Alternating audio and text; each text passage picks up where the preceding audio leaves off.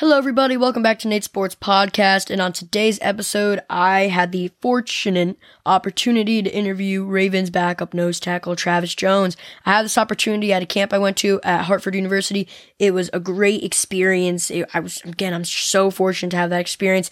But yeah, Travis Jones, it was a great experience. We got to take photos. It was awesome.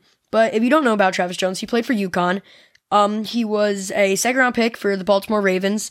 And he had a great combine. He was extremely athletic, extremely strong, and that's what set him out from a lot of the competition. But without really boring you any further, I'm going to share the questions from my interview. And so this first question here is mainly based on more so what he thinks he brings to this Ravens defense.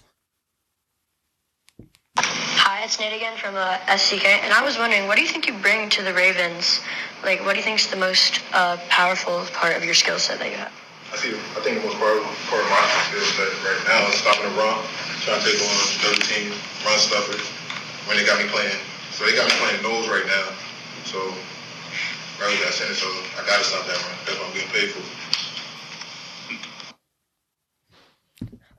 So yeah, exactly. He said he thinks he brings his best aspect of stopping the run, which is totally true. I mean, putting him at nose tackle behind Pierce, that's a veteran mentor. It'll help him develop. That's what he's getting paid for too. But I think it was a good pick by the Ravens, especially for that second round talent. I expected him, to get drafted a bit higher, usually maybe a late first more so.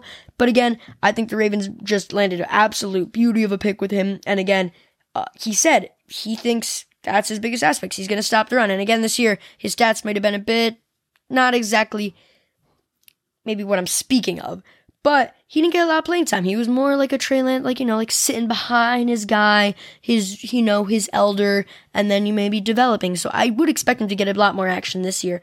But moving on to the next interview question, this one was about mainly who he looked up to as a kid, and I'm just gonna hand it over.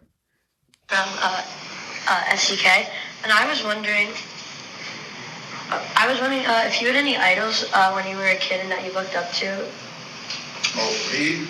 I like players like Keem Hicks, Fletcher Cox. I feel like you got the similar play styles. I feel like the bigger body guys, we use the same moves a lot. I feel like I'm learning a lot from them. Yeah, so he stated Keem Hicks and Fletcher Cox as the main two examples because they have the same play style. They're both bigger body guys on the defensive line, mainly run stoppers, but also good sacks. I think we'll see that develop in his game, and I think his ceiling could be as high as those guys. And again, you may not have heard of Travis Jones, but just go look at his combine stats, his 40s, for his size. I think it's